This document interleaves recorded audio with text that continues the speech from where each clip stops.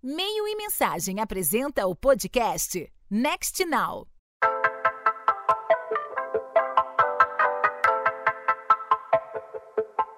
Ainda que as marcas não devam levar ao pé da letra as marcações geracionais, essas continuam sendo maneiras importantes para entender hábitos e comportamentos de determinados grupos etários.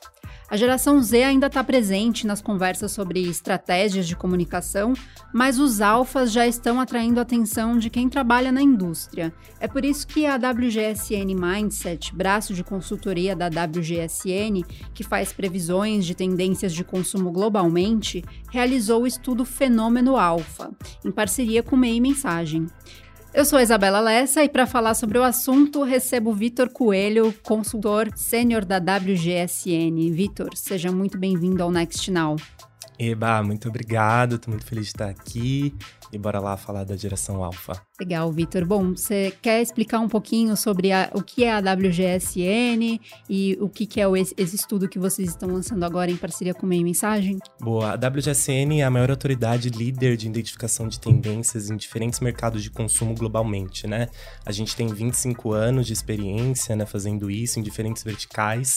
A gente nasce na vertical de moda e hoje a gente já opera em outras verticais, então a gente fala de beleza, fala de comida, de bebida, de tecnologia, de design de interiores, enfim. E eu sou especificamente do braço de consultoria que chama WGSN Mindset. A gente olha por todo esse conhecimento que a WGSN produz e pensa como que isso pode ser aplicado para a realidade específica dos nossos clientes. E a WGSN é da Essential, né? A empresa mãe, né? Digamos assim. Exato. Que também é dona de eventos como Cannes Lions, né? Exato. Cannes Lions, Work, Money 2020, enfim, várias empresas aí do grupo. Bom, então, Vitor, uma coisa que vocês deixam claro no relatório que eu achei interessante, que é preciso deixar de lado as generalizações quando a gente fala de gerações. Quais são os cuidados que as marcas devem ter ao interpretar esses dados geracionais, mas, no entanto, qual continua sendo a relevância desses recortes geracionais, porque continuam sendo tão importantes? Eu acho que a gente precisa pensar que os recortes geracionais, de uma forma geral, eles são ferramentas como qualquer outras que a gente pode utilizar para entender melhor o comportamento dos nossos consumidores ou dos nossos, né, potenciais consumidores.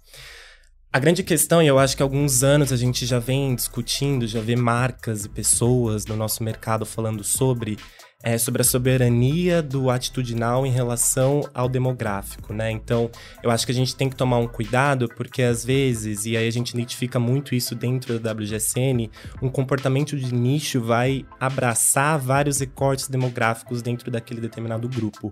Então, faz muito mais o sentido, muitas vezes, eu pensar nessa perspectiva do que é uma atitude de nicho e entender que ali eu vou ter vários recortes demográficos, do que necessariamente optar por só olhar para o meu consumidor nessa perspectiva demográfica. Agora, é óbvio, né, é evidente que quando a gente pensa em alguns recortes geracionais, isso tem a sua função prática, né? Então, quando a gente fala de gerações, a gente está falando de um determinado grupo de pessoas que nasce num determinado período e se relaciona com o mundo a partir de algumas tecnologias, de algumas ferramentas específicas que vão mudar aquela expectativa daquela pessoa em relação aos seus valores, em relação ao que elas esperam das marcas, o que elas buscam, né, no ecossistema delas, enfim. Então, faz sentido, mas precisa usar com parcimônia, né? E vocês também falam sobre as microgerações. O que seria isso e por que é importante se atentar a esse ponto? Quando a gente pensa nessa lógica que a gente costuma trabalhar numa perspectiva geracional, a gente pensa em janelas de mais ou menos 15 anos, né? E aí o recorte de onde começa uma geração, vai mudar de empresa para empresa. Quando a gente pensa em microgerações, a WGSN vem falando sobre isso há um tempo, é muito de uma perspectiva de que antes fazia sentido, né, pensar nessa janela de 15 anos e cada vez menos vai fazendo sentido porque a tecnologia está mudando muito rápido. Então, se a lógica geracional é sobre as tecnologias que eu tenho em desenvolvimento, né, as tecnologias que eu tenho acesso, como é que eu me comunico, como é que eu me coloco no mundo, quando a gente pensa nessa onda de transformação tecnológica cada vez menor, faz sentido pensar nessas microgerações, que nada mais são do que gerações que estão ali no meio entre uma e outra. Então, a gente fala, por exemplo, dentro dentro desse estudo sobre a geração Alfa, que é a mistura, né, da geração Z com a Alfa, que é mais ou menos as pessoas nascidas entre 2008 e 2014, 2013. E aí eles têm ali sua familiaridade, seus pontos parecidos com a geração Z e com a geração Alfa, mas é interessante, principalmente para marcas que são super segmentadas, para esse público, trabalhar e pensar nessas microgerações talvez seja mais interessante do que pensar especificamente nessas macrogerações, né? Eu, por exemplo, sou millennial e eu me identifico muito com a geração X em vários aspectos, né? Não dá pra... Exato. Então, falando finalmente dos alfas, que vai ser a maior geração da humanidade, consequentemente a maior tomadora de decisões, já é possível observar a influência dessa geração sobre as estratégias das marcas ou as marcas não estão ainda tão atentas? Bom, dentro do nosso estudo especificamente, uma das etapas metodológicas foi um questionário quantitativo que a gente rodou em parceria com o Meio Mensagem, na base do Meio Mensagem, com os grandes anunciantes do país, né? A gente teve uma amostra de 63 executivos em níveis super sêniores das empresas, então CMOs, diretores, alguns gerentes, para tentar entender como que as marcas já estavam olhando e pensando nessa geração especificamente. E aí, a gente tem um dado ali de que 42% dessas marcas, né, já consideram a geração Alfa em algum momento da sua estratégia, mas quando a gente olha para o que eles enxergam de adaptação, a gente tem o número de que só 25% deles acreditam que a geração Alfa vai impactar mudanças na estratégia de produto, por exemplo. E quando a gente olha para uma manifestação mais global, os melhores casos, né, os casos mais debatidos, os casos que têm mais visibilidade, são marcas que olham especificamente para que vendem e que atendem especificamente ou essa geração ou a geração Z, né, produtos infanto-juvenis. Mas já existem algumas marcas que de alguma forma já prestam atenção e que não necessariamente, né, entregam produtos infanto-juvenis.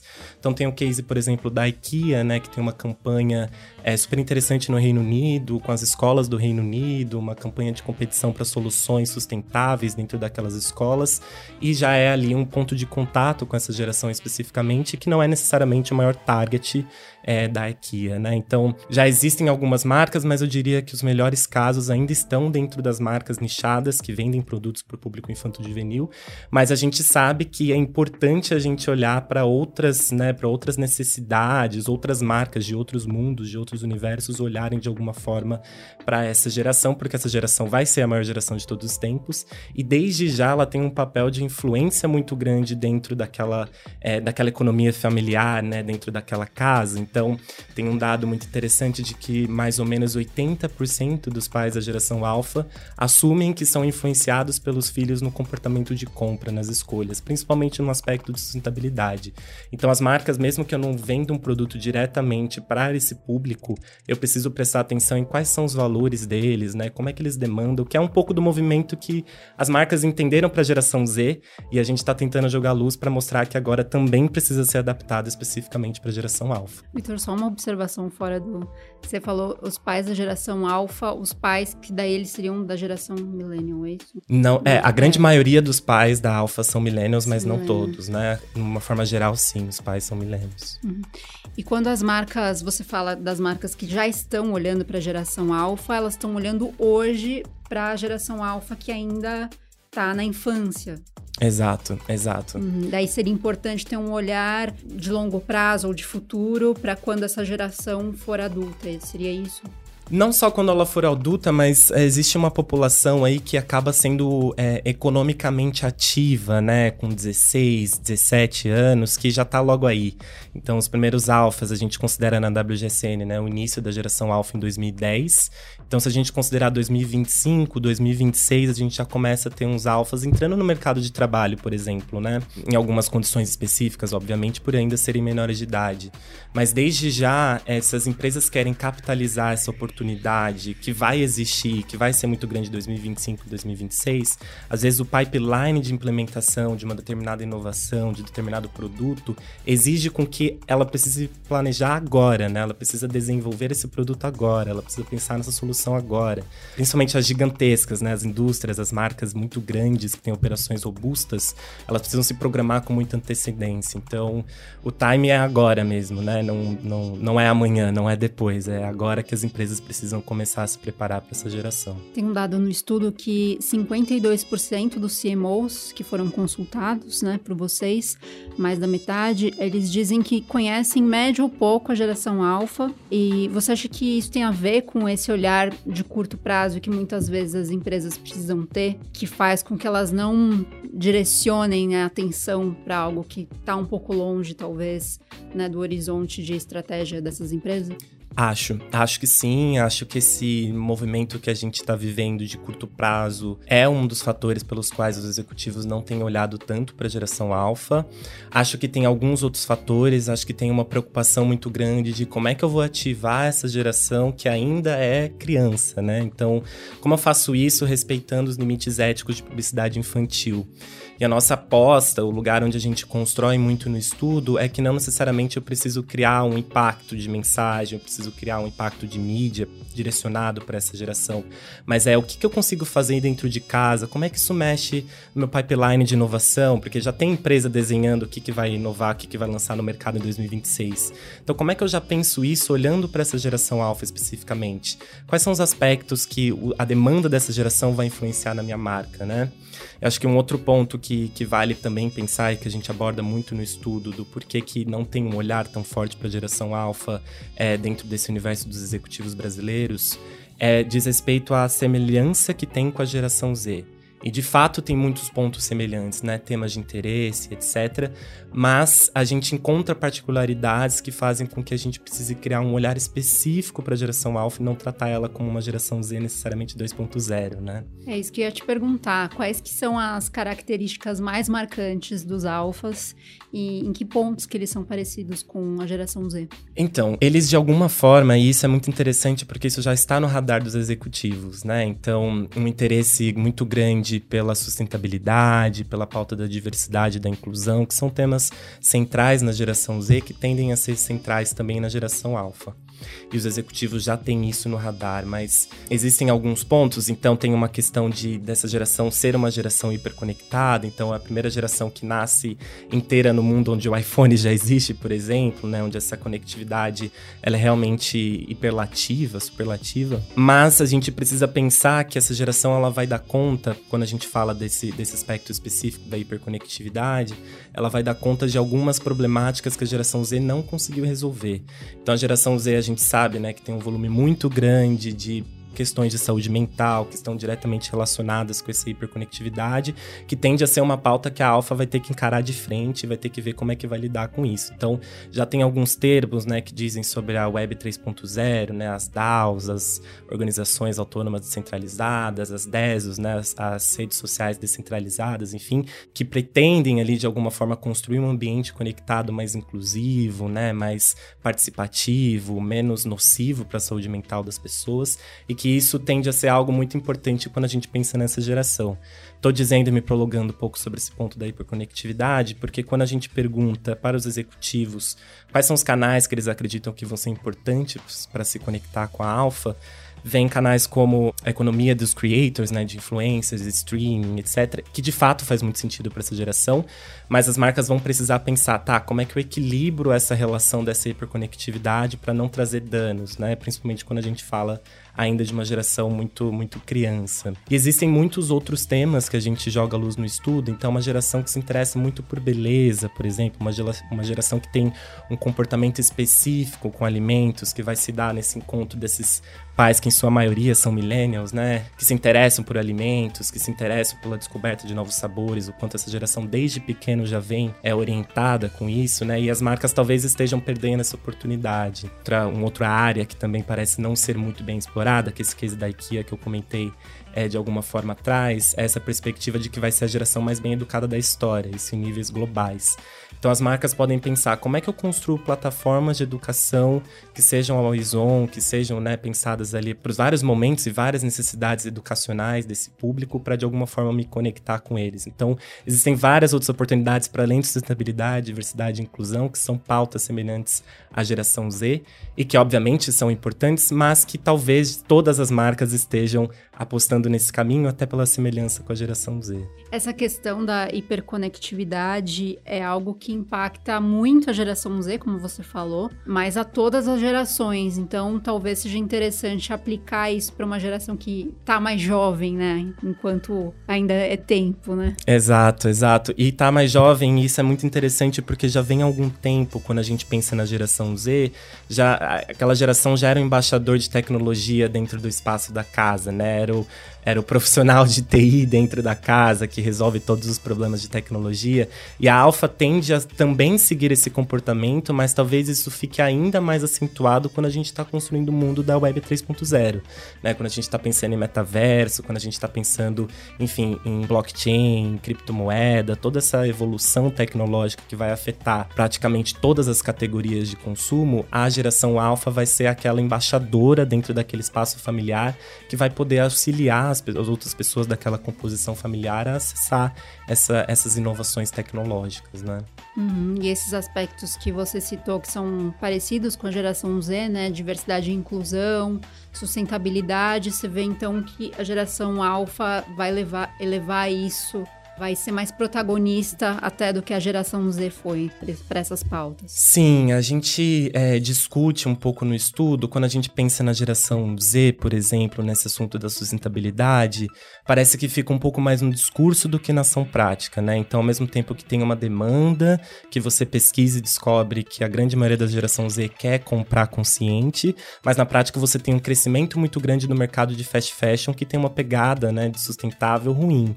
Shein, né? Bombando no TikTok. Exato. E aí, por exemplo, isso já é uma especificidade, talvez, da geração Alfa, que vai lidar com isso, vai fazer o famoso walk the talk, que a gente tanto fala para as marcas e que também vale pensar nessa perspectiva do consumidor. Tem uma outra especificidade da geração Alfa, que ainda que já tenha ressoado, já seja uma discussão que vem sendo construída para a geração Z, tende a ficar muito forte na Alfa, que é a eco-ansiedade. Então, o quanto que está relacionado esses aspectos ambientais com o quanto aquilo afeta a saúde mental das pessoas que estão preocupadas, né, que estão ansiosas. Então, tem dados bastante impressionantes que mostram que crianças muito pequenas desenvolvem ansiedade pensando no aquecimento global. Então, essa relação de sustentabilidade vai ter que sempre vir com uma pegada, com um tempero de como é que eu também ajudo a aliviar uma ansiedade. Pode ser que esteja relacionado àquele assunto, né? Diversidade e inclusão também, que ainda é um assunto muito forte, desde já dentro da geração Z, tende a cada vez mais evoluir para uma diversidade corporal, uma diversidade física, né? Então, como é que eu incluo pessoas com deficiência? Isso que já é super importante, tende a ficar ainda mais importante dentro de uma geração alfa. E também as neurodiversidades, né? Então, pensar em design adaptativo, design inclusivo e etc. Isso vai ser central para todas as marcas para comunicar com a geração alfa. E em relação às gerações anteriores, por serem filhos de pais millennials, a geração alfa tem mais similaridade? Tem essa coisa, assim, de uns revivals de comportamentos quando vocês analisam gerações? Tem sim. Tem uma relação muito forte, né? Especialmente entre os millennials e a geração alfa, por ser a grande maioria dos pais dessa geração. Então, você tem uma relação dessa geração alfa que influenciam os millennials a comprarem mais sustentável, por exemplo. E o contrário também é verdade, né? Os pais influenciando essa geração alfa. Então, tem uma perspectiva de que essas crianças já crescem com um senso estético muito apurado, muito influenciado por esses pais que desde os brinquedinhos de recém-nascidos já tinham, né, uma intenção de trazer um senso estético. A mesma coisa vai para alimentação, então já cresce ali com um senso, né, de alimento, de sabor muito mais aprimorado. E de alguma forma isso vai para outros lugares, né? Vai para o universo de beleza, enfim, vai para outros pontos de relação entre essas duas gerações. E quando as marcas têm acesso a esses dados, né, dessa pesquisa, ou qualquer outro dado que tenha a ver com comportamento sobre determinada geração, quais são os cuidados que você diria que uma marca tem que ter, né? Para não levar justamente aquela interpretação cega, né, dos dados e não levar tão ao pé da letra? Eu, particularmente, eu acredito que a gente consegue provar muita coisa com um dado, né? Com o mesmo dado, com um dado diferente, a gente sempre consegue trazer um ângulo para uma história que a gente quer contar. E aí a gente precisa pensar justamente assumindo isso, entendendo que os dados não vão contar a história por completo e que a gente vai necessariamente intuir alguma coisa, a gente vai necessariamente trazer uma perspectiva criativa para aquele dado, eu acho que a gente pode usar isso a nosso favor. Então, qual que é a história que a gente quer contar, né? O que a nossa marca acredita para esse futuro? Isso é uma coisa muito interessante, porque quando a gente está falando de geração alfa, a gente está necessariamente falando de futuro de comportamento como um todo, né? Porque é essa geração que vai ser a maior geração da humanidade, então esses drivers de alguma forma vão influenciar a todos. Então, qual que é a minha visão de futuro como empresa? E isso passa por o que eu acredito que vai ser o comportamento dos alfas. Por isso que esse estudo é muito interessante, né? Porque ainda que pareça que a gente só esteja falando sobre a geração alfa, a gente está falando sobre o futuro das companhias, né? A gente está falando sobre o futuro das nossas marcas, o que a gente acredita e que futuro é esse que a gente quer construir, né? E a WGSN faz muitos estudos sobre macro tendências e há algum tempo vocês fizeram um estudo que falava sobre policrises. Como essa geração atual já está, né, já estamos inseridos em múltiplas crises, como que os alfas deverão lidar, né, com esses desafios, com essas múltiplas crises que já estão em curso? A gente vinha falando nos últimos anos muito sobre esse termo de policrises, né? E aí, nos últimos tempos, do ano passado para cá, a gente tem pensado em evoluir esse termo do policrises para permacrises, né? Que é um termo que, inclusive, foi eleito o termo do ano no dicionário Collins, né? Um dicionário britânico do ano passado. E ele diz respeito a esse estado de não só uma crise sistêmica, uma crise que acontece em diferentes frentes, né? Uma crise ambiental, uma crise humanitária, uma crise financeira, crise de cadeia de suplementos, enfim, eu tenho várias crises acontecendo ao mesmo tempo, como elas são permanentes, né? Obviamente, elas tendem a melhorar de um lado, depois melhora de outro, mas volta a piorar de outro. Então, esse estado constante de vigilância, né? De tentar lidar e sobreviver com esse contexto de policrise que é permanente. Acho que isso é fundamental, porque aí joga ainda mais luz na importância da gente discutir saúde mental quando a gente está falando do nosso público geração alfa. Então, como, por exemplo, no assunto da sustentabilidade, né? Como é que eu trago sempre essa camada de acolhimento, né, na saúde mental? A gente, dentro do nosso report, a gente também explora o segmento de estética, juntando tanto o universo de fashion quanto o universo de beauty. E a gente pensa nesse lugar de que essa geração vai provocar um novo significado para enfrentar esse senso desse padrão estético, né? Essa opressão que não é só estética, mas é uma opressão também de wellness, né? Então a gente tem que estar sempre bem, o 5 a.m. Club, enfim.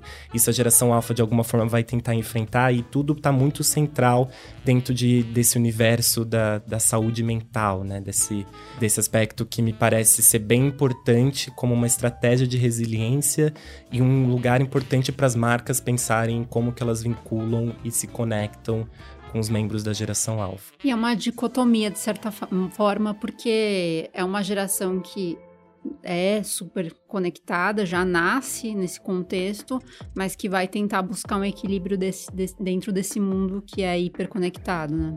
Então, eu acho que sim, eu acho que tem essa questão da dicotomia, né? Então, como é que eu vou construir esse ambiente digital, principalmente da Web 3.0, que seja mais acolhedor, que seja mais inclusivo e não excludente? E, ao mesmo tempo, eu também tenho essa demanda, né? Essa necessidade por pensar nessa construção desse ambiente digital de uma forma que seja autônoma, né? A gente identifica isso como muito central quando a gente pensa na geração alfa. Então, as marcas podem recorrer a pensar como que eu promovo a autonomia dessas pessoas para que elas próprias busquem as soluções para esse desafio. É aí que as marcas vão se vincular, né? É aí que as marcas vão ganhar espaço. Não é necessariamente lavar as mãos, né? E não se responsabilizar, mas é ferramentalizar para que a geração alfa chegue nas próprias conclusões para os desafios que são inéditos no mundo, né? Que a própria geração vai ter que enfrentar. E esse é um bom caminho para as marcas se vincularem, que é promover essa autonomia para resolver esses problemas inéditos no mundo que a geração alfa vai ter que enfrentar. Vitor, chegando à reta final da nossa conversa, como que você acha que as marcas devem, então, inserir a geração alfa nas estratégias de comunicação daqui para frente? Eu acredito muito que as marcas, elas, no geral, elas já vêm pensando sempre em linhas de orçamento, né? Seja uma linha real, que às vezes existe mesmo, seja uma linha intuitiva, né? Uma linha mental, de sempre pensar, eu vou fazer alguma coisa, vou lançar um novo produto, eu vou fazer uma nova campanha, enfim, qualquer tipo de impacto, iniciativa que eu tenho dentro da minha empresa, eu já penso numa linha de sustentabilidade, por exemplo, eu já penso numa linha de diversidade e inclusão, eu já penso numa linha, às vezes, como é que eu ativo a economia dos creators, como é que eu ativo a comunidade através disso. Eu acho que adicionar essa linha de como é que eu posso pensar nesse impacto a longo prazo que eu vou trazer para essa geração que vai chegar, que já está aí, né, na verdade, mas que vai ser projetada como a maior de todos os tempos a partir de 2025. Então, e acho que isso especialmente para essas iniciativas um pouco mais a longo prazo. Então, se eu estou lançando um novo produto que vai chegar no mercado em 2026, começo a desenhar um produto, uma campanha, uma iniciativa que é mais a longo prazo, eu acho essencial se pensar nesses valores dos alfas, pensar nesses pontos de conexão e a minha sugestão é justamente tratar como uma linha mesmo de orçamento, obviamente olhando para uma metodologia específica, pensando em como é que eu aplico isso, como é que eu penso em promover essa autonomia, né, esses pontos aqui que a gente foi debatendo ao longo da conversa, mas sempre trazendo isso com a mesma importância que eu trato essas outras linhas, né, desse orçamento. Vitor, super obrigada pela sua presença no Next Now. Imagina, eu que agradeço, foi um prazer.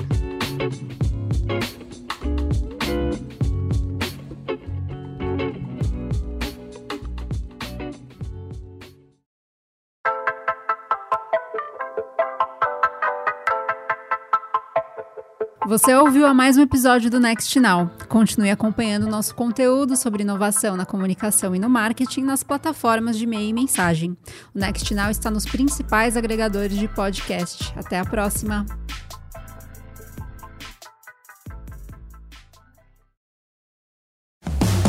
Mais um episódio produzido por Ads Móvel Audio Network. Soluções criativas para o áudio digital e podcast.